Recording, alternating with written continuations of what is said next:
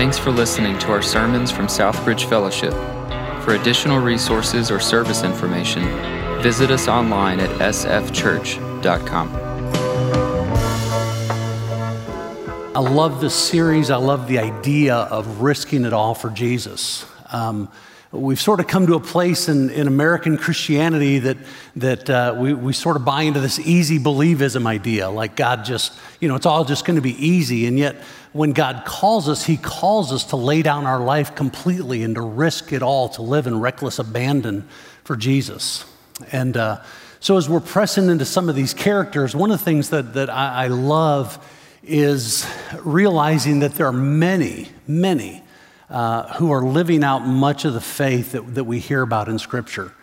Even within our own church family, there's great stories of faith, many people that have taken bold steps of faith and trusting God and doing things. And so I'd love to know more of that. Our church would love to know more of that. If you're walking in relationship with Jesus and maybe taking small steps, maybe taking big steps, we would just love to know, in addition to the stuff that we do know, right? We're doing this together as a family. We're doing this together as a body. So we would just love to know more of your story.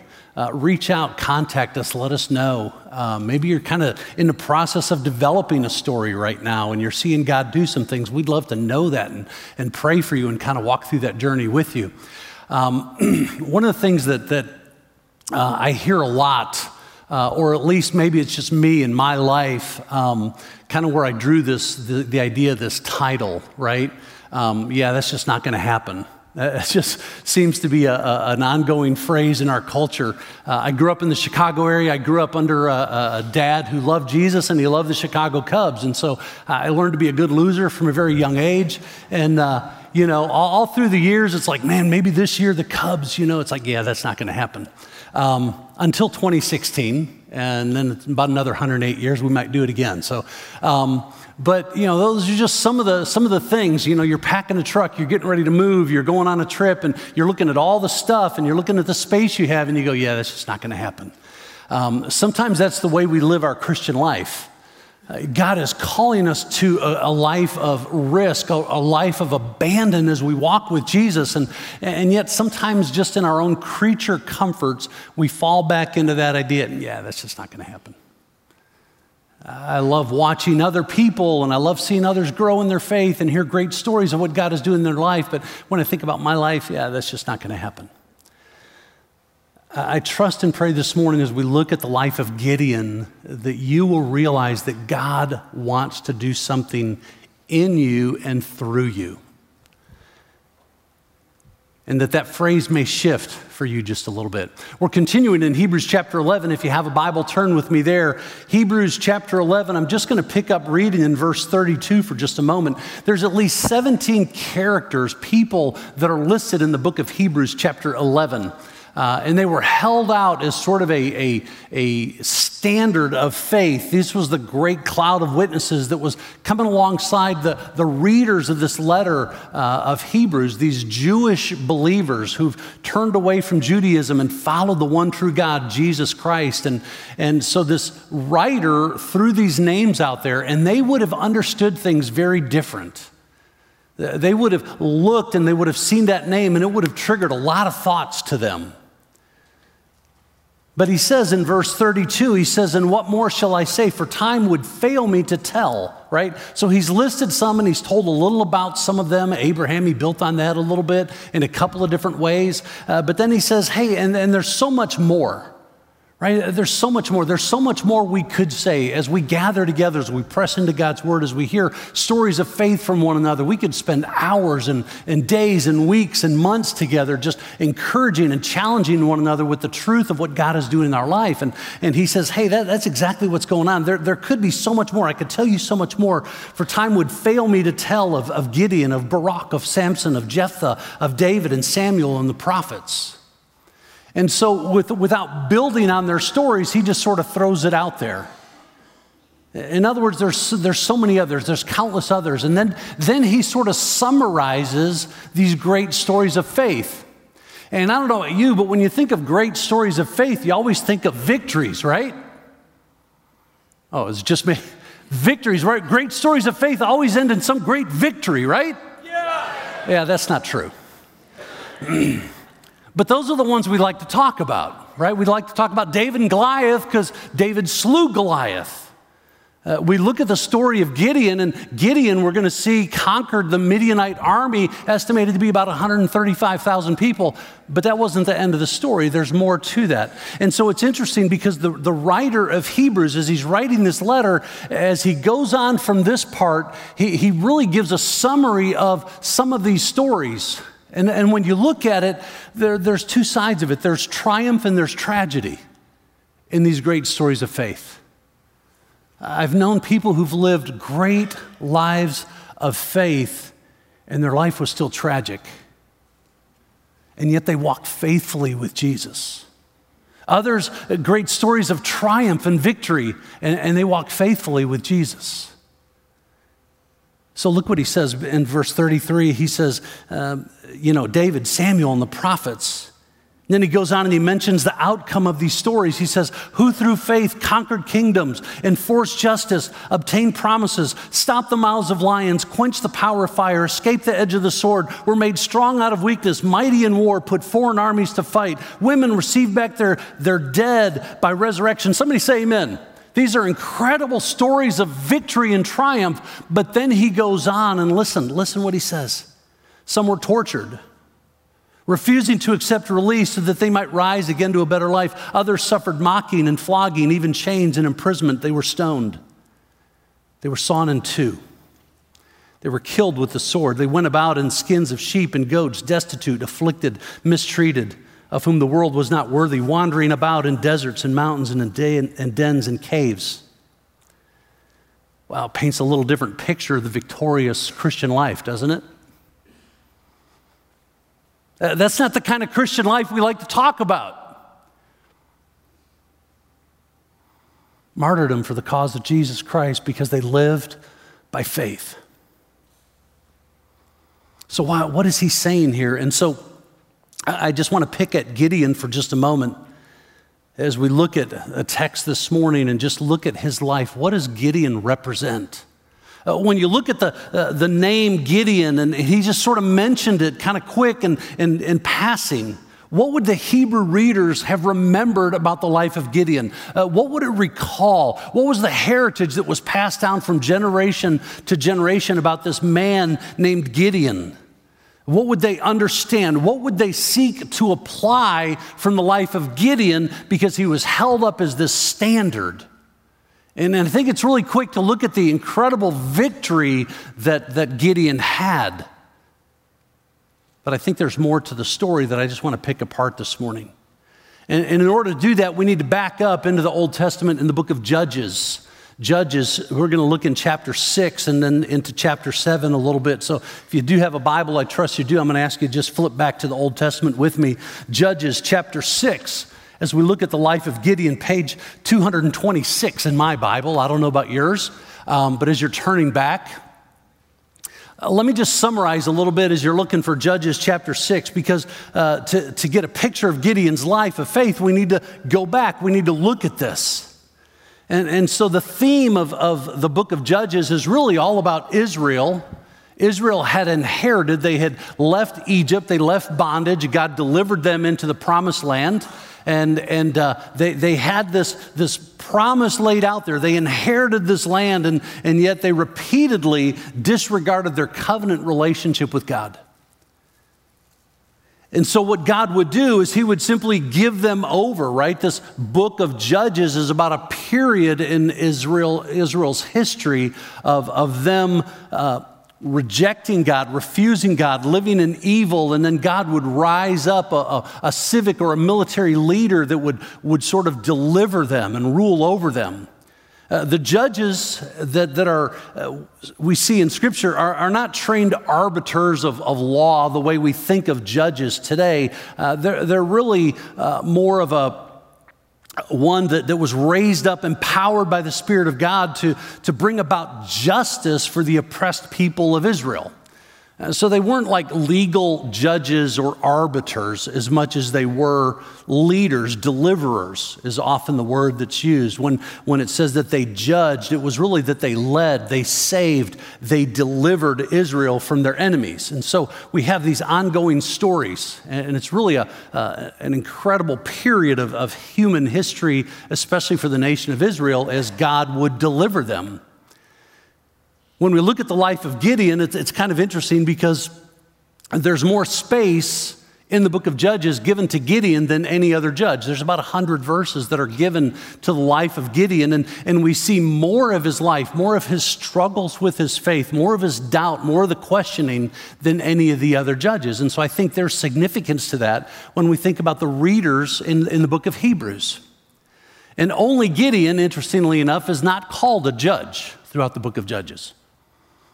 It's said that he would save Israel, but it doesn't say he led them. It doesn't say he delivered them. It doesn't say that he judged them or served as a judge. And so when we read through the book of Judges, if you have read through the book of Judges, you will see two consistent phrases that are used in the book of Judges. One, and we actually will see that as we begin being introduced to Gideon this morning, it says, "And again, the people did evil in the sight of the Lord." That's repeated numerous times. The other phrase that's used quite often is, "And every man did what was right in his own eyes." In other words, turning away from the truth of God's word, I'm just going to do whatever I want. And so those phrases introduce this cycle throughout the book of Judges, right? Evil, apostasy. Apostasy is knowing the truth of God, rejecting the truth, and replacing it with your own opinion. That's exactly what the people of Israel were doing. It's exactly what we do today. We know God's truth, yet we reject the truth and we replace the truth with our own opinion. And so they did evil in the sight of the Lord. That's sort of the beginning of it. Then they were conquered. They were oppressed for a season of time, years and years. And eventually they would get to the place, and see if this doesn't sound like our life, right? We reject God. We do evil in his sight. We're conquered. We're oppressed. We're living in separation from God. And so eventually we come to that place where the people cry out to God.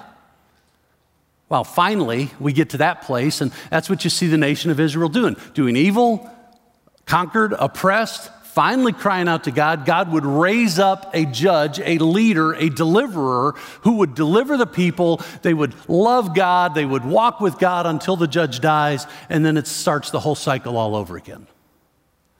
That's the book of Judges. And so here in Judges chapter 6, the beginning of that cycle is exactly where we see ourselves with the nation of Israel. Judges chapter 6, beginning in verse 1, it simply says, "The people of Israel did what was evil in the sight of the Lord." Your translation may say, "Again, the people did evil in the sight of the Lord," because it's a repetitive process. And so he gave them over. In other words, you want to go live on your own? I will allow you to go you do your thing. God desires intimate relationship with us, but he also allows us to walk away.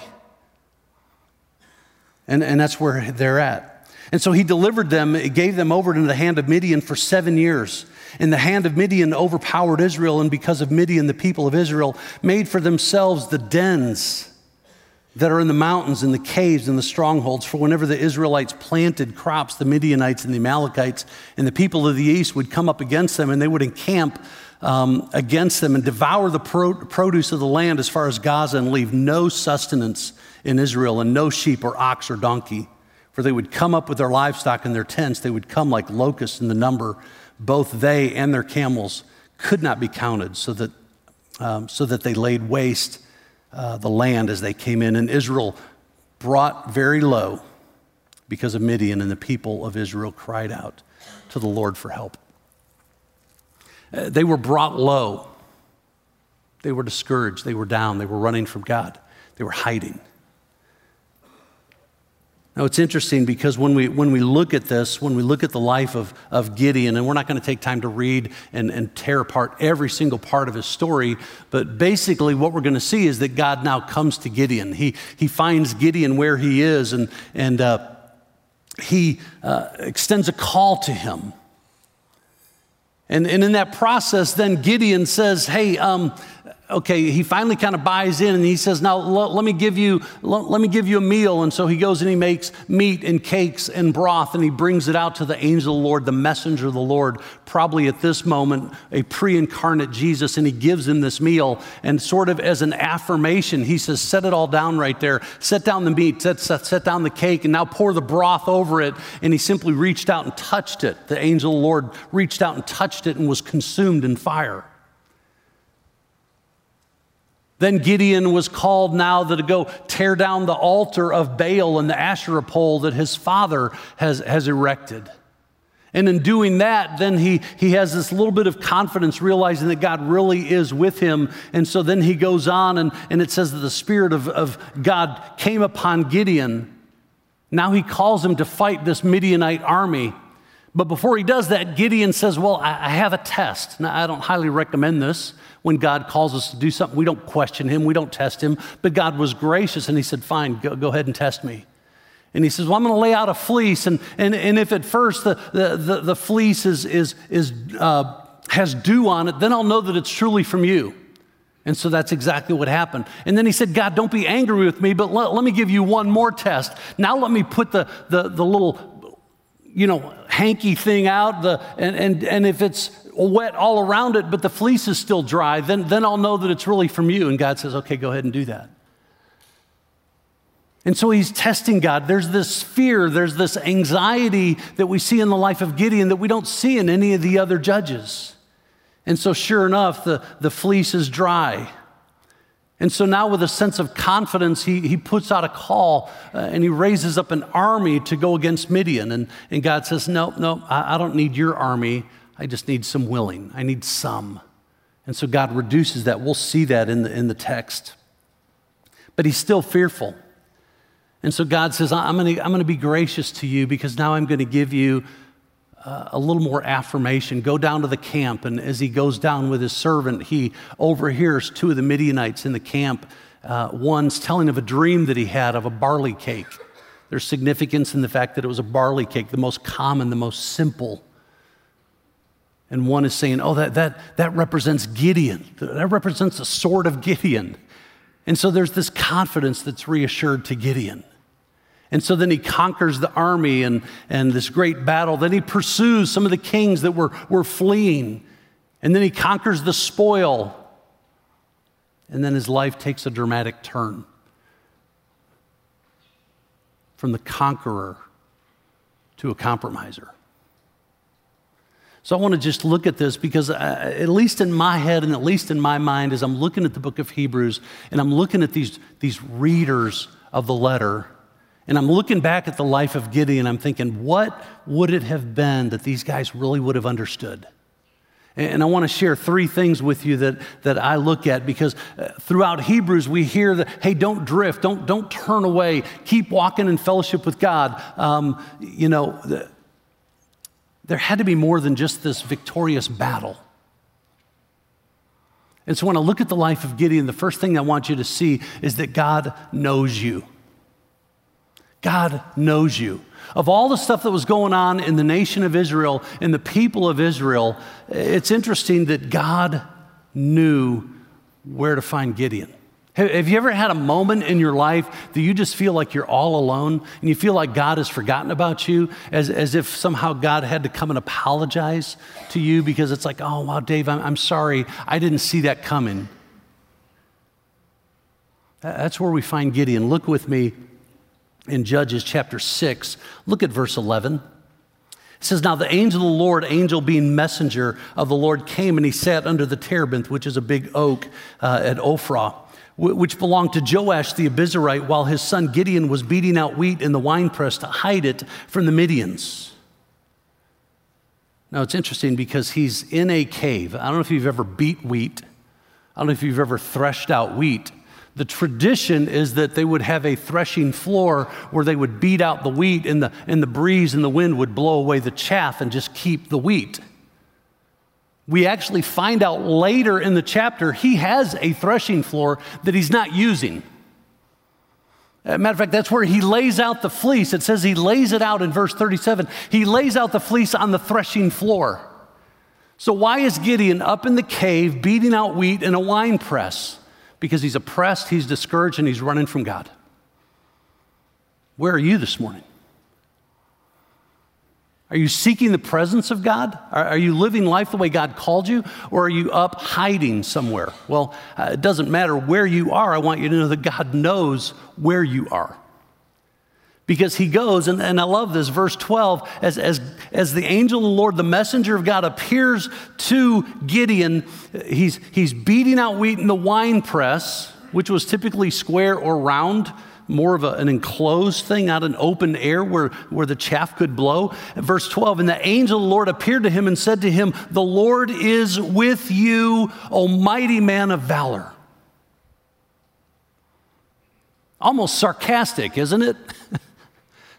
Your translation may say mighty warrior. The Lord is with you, O mighty warrior, or mighty man of valor.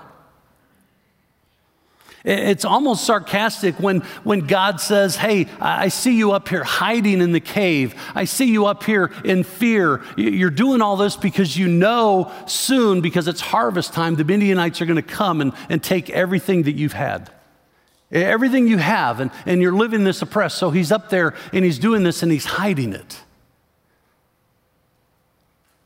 7 years of bondage at this point under the Midianites had brought Israel to its lowest level that they'd been in a long time. And instead of enjoying the blessings of God, they were hiding in the dens, in the caves, in the mountains, in the strongholds. And the Israelites were not even allowed to harvest their own grain, which explains why we find Gideon hiding and beating out his wheat in a wine press. Now, it's interesting because God knows. God knows. I don't know what's going on in your life, but I promise you that everyone in this room, we have stuff going on. And I want you to know this morning, if you walk away with nothing else, God knows you. He knows you. He knows exactly what's going on in your life. He is fully aware. You may think that you're hiding from God. You may think that you are distant, or somehow that God doesn't care, but I want you to know that God is fully aware of your circumstances and that He's fully aware and He knows your stuff. And He comes to you and I in our weakness, and what does He say? He says, "You're a warrior. You are my child. You are a mighty man of valor. You are a mighty woman of valor. I have a plan and I have a purpose for you. I know you. I know your stuff. I want to bring healing to that. I want to bring grace to that. I want to bring my truth to you in the circumstances of life." He was so caught up, as all the Israelites were, so caught up in the circumstances of life that he missed the point of living in intimate fellowship and relationship with God. Is that where you are this morning?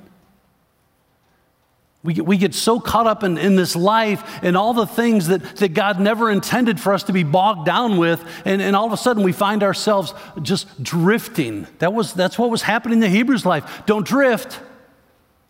Don't drift. Stay with God. The Israelites had drifted. They had drifted to the point that they were remote. Exactly what the Hebrews said. Some of you have even started to neglect even meeting together. You know what that tells me? It means they're drifting. They're hiding in the mountains, in the caves, in the strongholds. They don't want to be in the presence of God. They don't want to be in the presence of God's people. Why? Because they're not right with God. Gideon at this point in his life was not right with God because he wasn't walking in fellowship with God. You and I, some of us this morning, are not in right relationship with God, and we're living under the circumstances of life as if God doesn't care, and He does. So how do we know He cares? We come to Him. See, in this case, God came to Gideon. God will always come to you. He's always in hot pursuit of you, no matter where you go, no matter where you think you're hiding, no matter where you are. God knows you, and He comes to you. I love it because you see it continually through Scripture. Well, we saw it in the life of Moses. When Moses fled Egypt, where did he go? Anybody remember? It says he went to the backside of the desert, and it was on the backside of the desert that God came to him. When He called Saul, where did he go? He didn't say, "Hey, Saul, come to the temple." He said, no, he went out on the road to Damascus and he met Saul. Well, when he met the Samaritan woman at the well, where did he go? He went to Samaria. He went to the well to encounter this woman. Listen, I don't care where you run thinking you're getting away from God. God's going to come meet you there. He knows where you are. He will come and he will meet you if you're willing to meet with him. He desires to restore you. He desires to use you in great and mighty ways. So it's interesting because he's so caught in all this stuff and he's so downtrodden and he's so beaten up with life circumstances that Gideon's reply to God when he says, you are a great and a mighty warrior, you're a mighty man of valor, Gideon's response is a series of questions. And maybe this sounds incredibly familiar to you as well. Look what he says in verse 13. One verse, tons of stuff. And Gideon said to him, please, just get this, please, my Lord, if, circle it, underline it, if the Lord is with us, why then has all this happened to us? And where are all of his wonderful deeds that our fathers recounted to us, saying, did not the Lord bring us up from Egypt? See, when you start questioning the integrity of God, you begin to run and hide. And when you begin to question the integrity and the character of God, this next phrase makes a lot of sense because this is exactly what you and I do. Look what he says. But now the Lord has forsaken us and given us into the hand of Midian. That is not true. God had not forsaken them.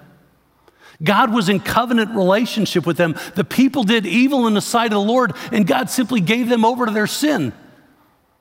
You see, when we're not in right fellowship with God, we begin to blame God for everything that's going on in our life. When perhaps what God intends to happen is for your circumstances to bring you back into right relationship with God. God knows you. He knows your stuff. He knows what's going on, and he will use it in a way to bring you back into right relationship with God.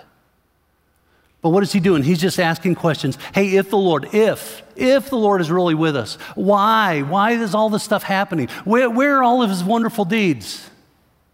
God has forsaken us. No, he's not. So what did God do? I love this because God then met his questions with a series of promises. Verses 12, 14, 16, 18, 23. Let me just give you some highlights really fast. Verse 12 of Judges chapter 6. And the angel of the Lord appeared to him and he said to him, the Lord is with you. When you read through the story in Judges 6, 7, 8, you see an encounter of different names of God. He first approaches God as Elohim, his creator. Here, this word is Lord. Anytime you see the word Lord in your Bible, all caps, small caps, it's the name Jehovah God, the self-existent one. He also uses a name for God in here. He addresses him as master, really sort of more of a title. But then Gideon actually comes back and uses the word Lord, and you'll see it in your Bible in small case. And it's actually the word Adonai. It means my Lord, my master, because now Gideon is drawing into a right relationship with God. But here the Lord is saying, the Lord, Jehovah God is with you, O mighty man of valor. Verse 14, and the Lord turned to him and said, go in this might of yours and save Israel from the hand of Midian. Do not I send you? In other words, I got this. I'm asking you to do something, but I got you. I am sending you. It's sort of affirming that I'm going to be with you. I'm already going ahead of you. In verse 16, and the Lord said to him, but I will be with you, and you shall strike down the Midianites as one man. Verse 18, please do not depart from here until I come to you and bring you out my present. This is the meal that he brings to the angel of God and set it before you. And he said, I will stay. Some of you just need to know this morning that God's promise, he's going to stay. He's going to stay with you. Gideon went to do a task, and he came back, and he said, I want to go do this, but God, don't leave. He said, I'll stay. For every one of Gideon's questions, God brought a promise. Verse 23, but the Lord said to him, peace be to you, do not fear, you shall not die. Then Gideon built an altar there to the Lord and called it the Lord is peace. The name Jehovah Shalom. God, my peace. He brought to Gideon in that moment the very thing that he needed most. What probably most of us need most when we live in fear, when we live under the circumstances and the consequences of our sin in our very life, the thing that we need from God probably more than anything else is His peace.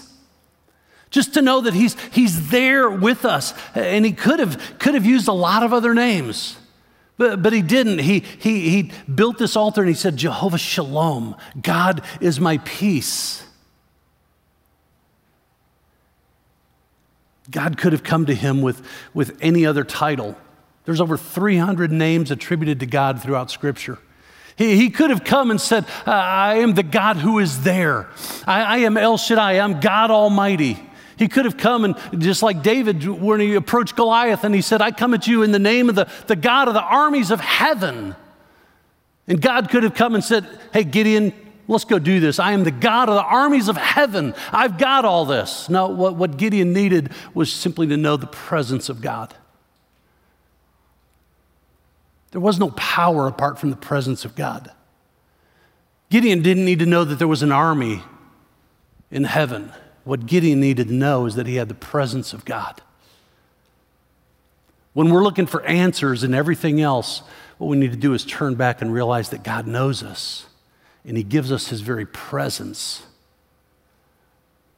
That He's there in the midst of our hurt. He's there in the midst of our struggles. And with that, we can have peace.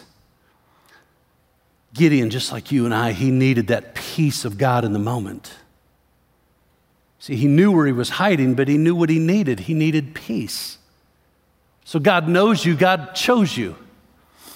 God chose you. Verse 14, and the Lord turned to him and said, go in this might of yours and save Israel from the hand of Midian. Do not I send you. Go in the strength that you have. Go be you. Dave, you be you, let me be God. Dave, you don't need to be God. You need to be you. You go in the strength that you have. You go as you are, trusting me because I'm with you. I'm not going to leave. I'm going to be there. I will be with you. So that's exactly what he did. Go in the strength that you have. And so when God calls you and I to step out by faith, he gives us only what we need so as to continue to rely on Him. See, when we take a step of faith to begin to risk it all, we risk it all by simply trusting God. We go in the strength that we have, and we trust the strength that we don't have is Christ. And that's exactly what Gideon did. And so verse 25 simply begins with two words, that night. It's interesting because when God extends a call on your life, He acts on it quickly. There was no preparation. It wasn't like, hey, God, first let me go to Bible school. Hey, God, first let me sit in some Bible studies for a while. Let me learn a little bit more. No, what he knew is that he had the presence of God. And in peace, he stepped out by faith. And I love it because it says that very night, he said, now what I want you to do in this boldness, in this peace, I simply want you to go to your father's place, and I want you to tear down his altar to Baal. And hey, while you're there, go ahead and tear down the Asherah pole that's with it.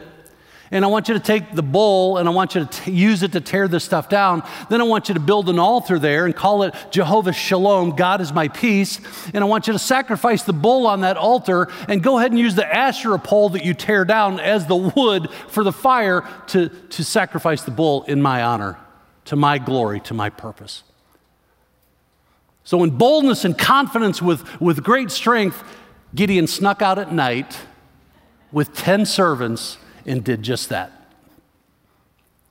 You ever have a step of faith like that? In bold courage and faith, I'm going to sneak out and I'm going to go do this. And hey, 10 guys, why don't you go with me?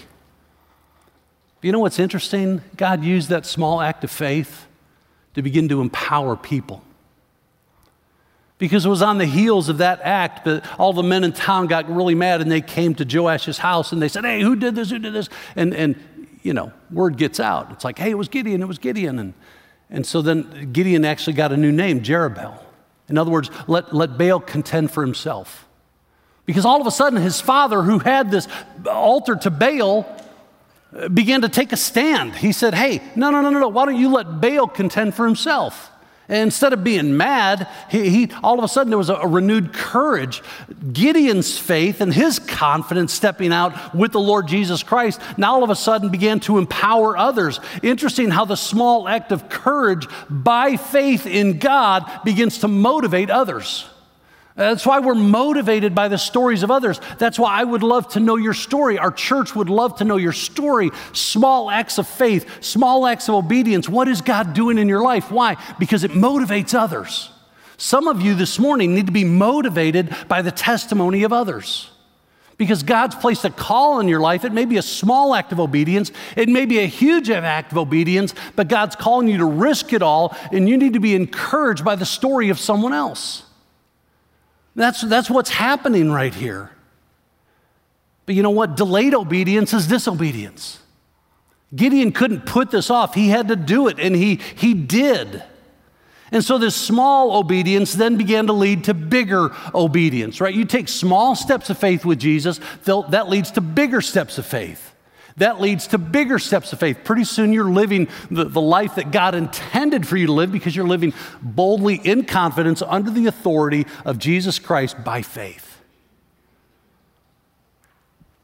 Judges chapter 6, verse 34, then after this, it says, the Spirit of the Lord clothed Gideon. That word simply means that it came upon him, it empowered him, it strengthened him. There was a courage, there was a confidence that said, man, I took this step of obedience. All of a sudden the Holy Spirit was like, yep, you can walk in obedience. You can walk by faith. You can risk it all. And right after that, we have him throwing out this call, right? This rally to the army, the people. It's like, hey, God is saying we need to take our nation back. God is saying we need to trust in him. And so this is where he does the fleece thing, and he throws the fleece stuff out and said, oh God, but if you're really calling me to do this, right? So here's this questioning faith. This is the stuff we see in Gideon that we don't see in other judges. There's still these questions. Well, God, let me just test you in this way with this fleece. And he does this now from verses 36 through 40 of chapter 6, and it says that he puts the fleece on the threshing floor. So now Gideon had moved from the mountains down back into the camp, and now he's throwing this fleece down on the threshing floor where he should have been anyway. So now he's returned to where he should be. And so he put out a call and he rallied an army of 32,000. Listen, his small act of faith and obedience in Jesus Christ motivated others to the point that 32,000 men joined his army. Overnight, word spread. But I love this because now we move into Judges chapter 7, and God is basically saying, you know what? It's not about you. It's not about your strength. It's not about your military might.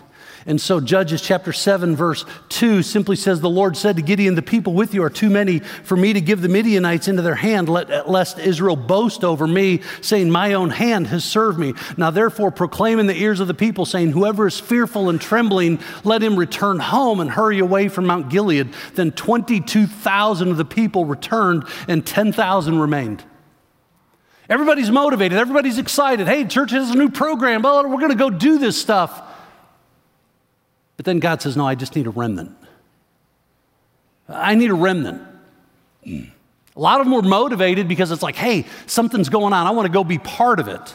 They weren't there trusting God, but God said, look, 32,000 is too many. Chapter 8, we get the idea that this Midianite army is about 135,000. 32,000 doesn't seem too overwhelming to go against 135, but God says, no, it's too much. Lest you take credit yourself and think that somehow you did this. Now, this is in accordance with Old Testament law, Deuteronomy chapter 20. There's clear instruction that if a man is called to war, but he's in fear, then he shouldn't go. It's interesting, isn't it? Fear, lack of faith is contagious.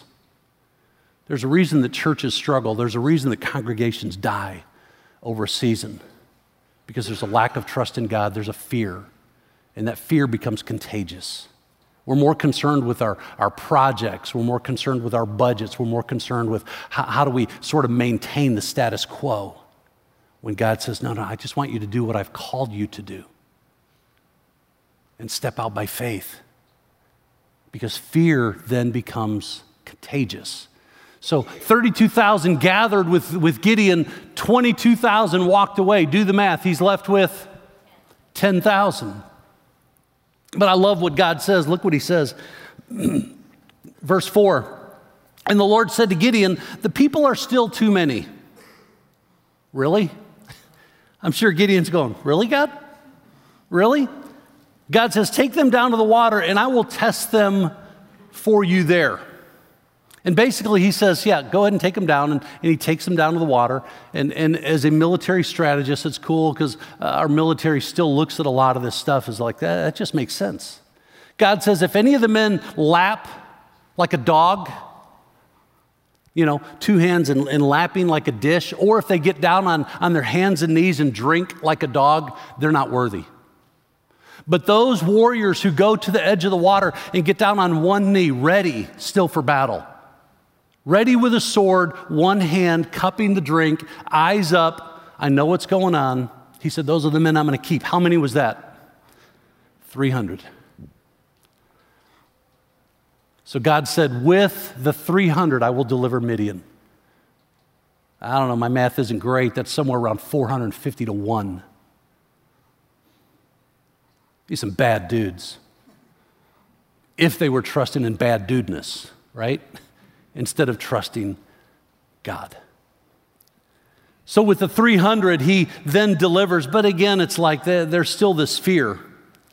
Verse 7 of Judges 7, and the Lord said to Gideon, with the 300 men who lapped, I will save you, and I will give the Midianites into your hand and let all the others go. So now Gideon is left with his 300. So God knows you. He knows where you are. He knows what's going on. God chose you for a purpose, but God then grows you. Verse 9.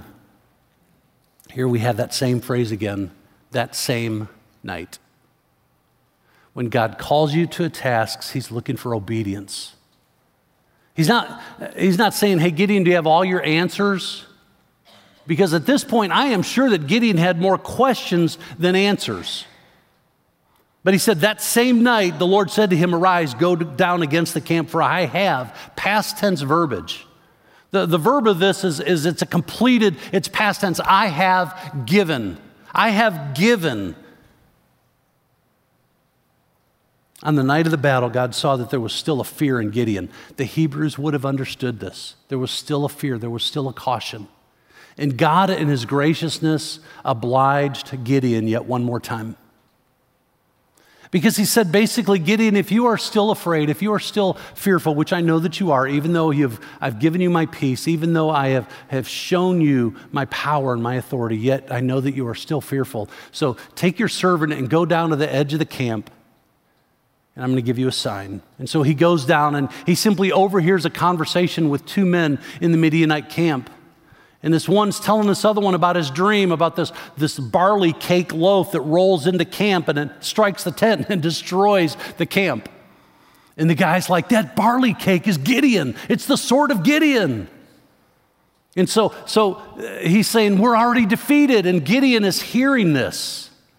And this is the sign from the Lord that I got you. Be at peace. I have you. I know you. I chose you. I'm going to grow you in faith to serve me, to love me, to walk with me. And so we know from the story that sure enough, Gideon's army defeats the army of Midian.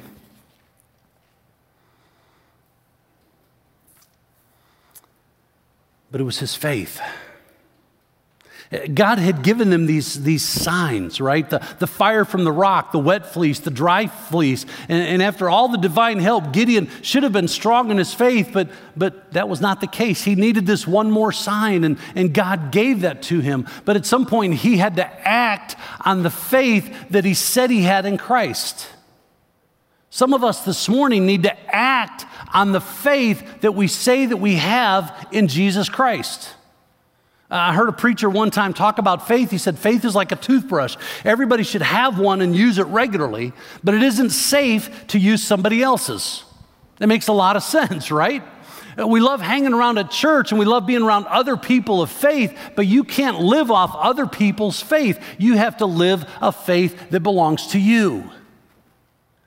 Gideon was acting by faith. It was difficult. It was hard. We can follow great men of faith. We can follow great women of faith. We can be encouraged. We can be motivated by them, and we should. That's what it means to live in biblical community, but we can't live off someone else's faith.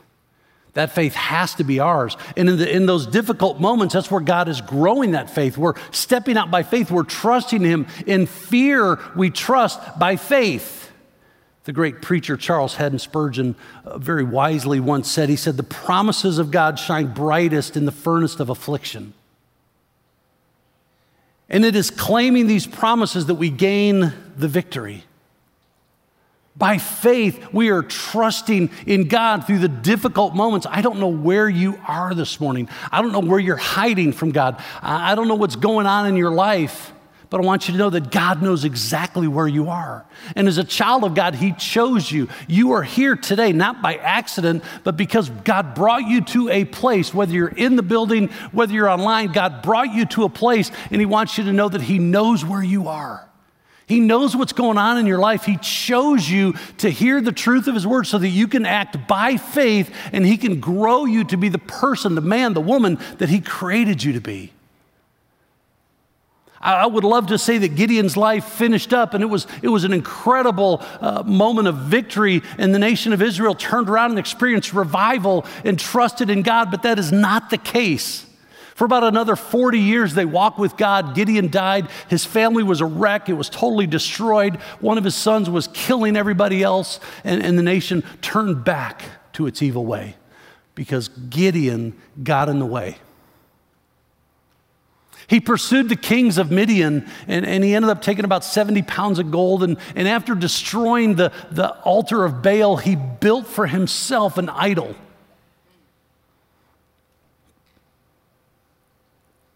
What were the people of Hebrews thinking? Were they just thinking about the great military joy that Gideon experienced? Or were they thinking about his fear? Were they thinking about him hiding in the cave?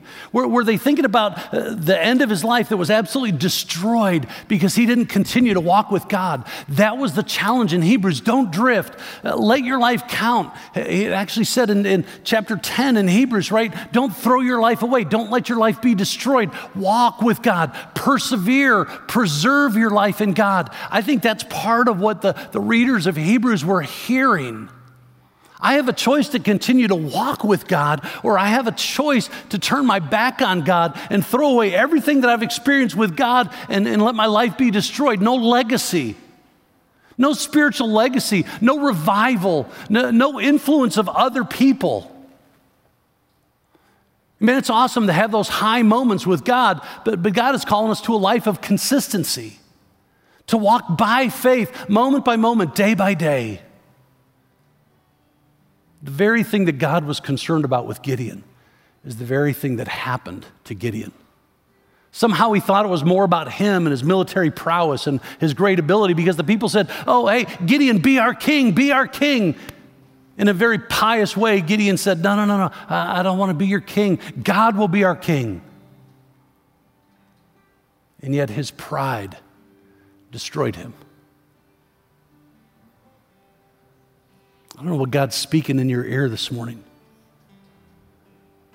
but He's calling you to live a life of faith. He knows where you are. He chose you for His honor and glory. He wants to grow you to be the man, to be the woman that He called you to be. Are you willing to surrender to Him? Let's pray together. Father, in this place, we trust You. You are a great and a mighty God. God, in all things, we want our life to bring You honor and glory. God, we want to be a people that risk it all and abandon, God, to walk by faith. That everything we do in our life, God, would bring You glory.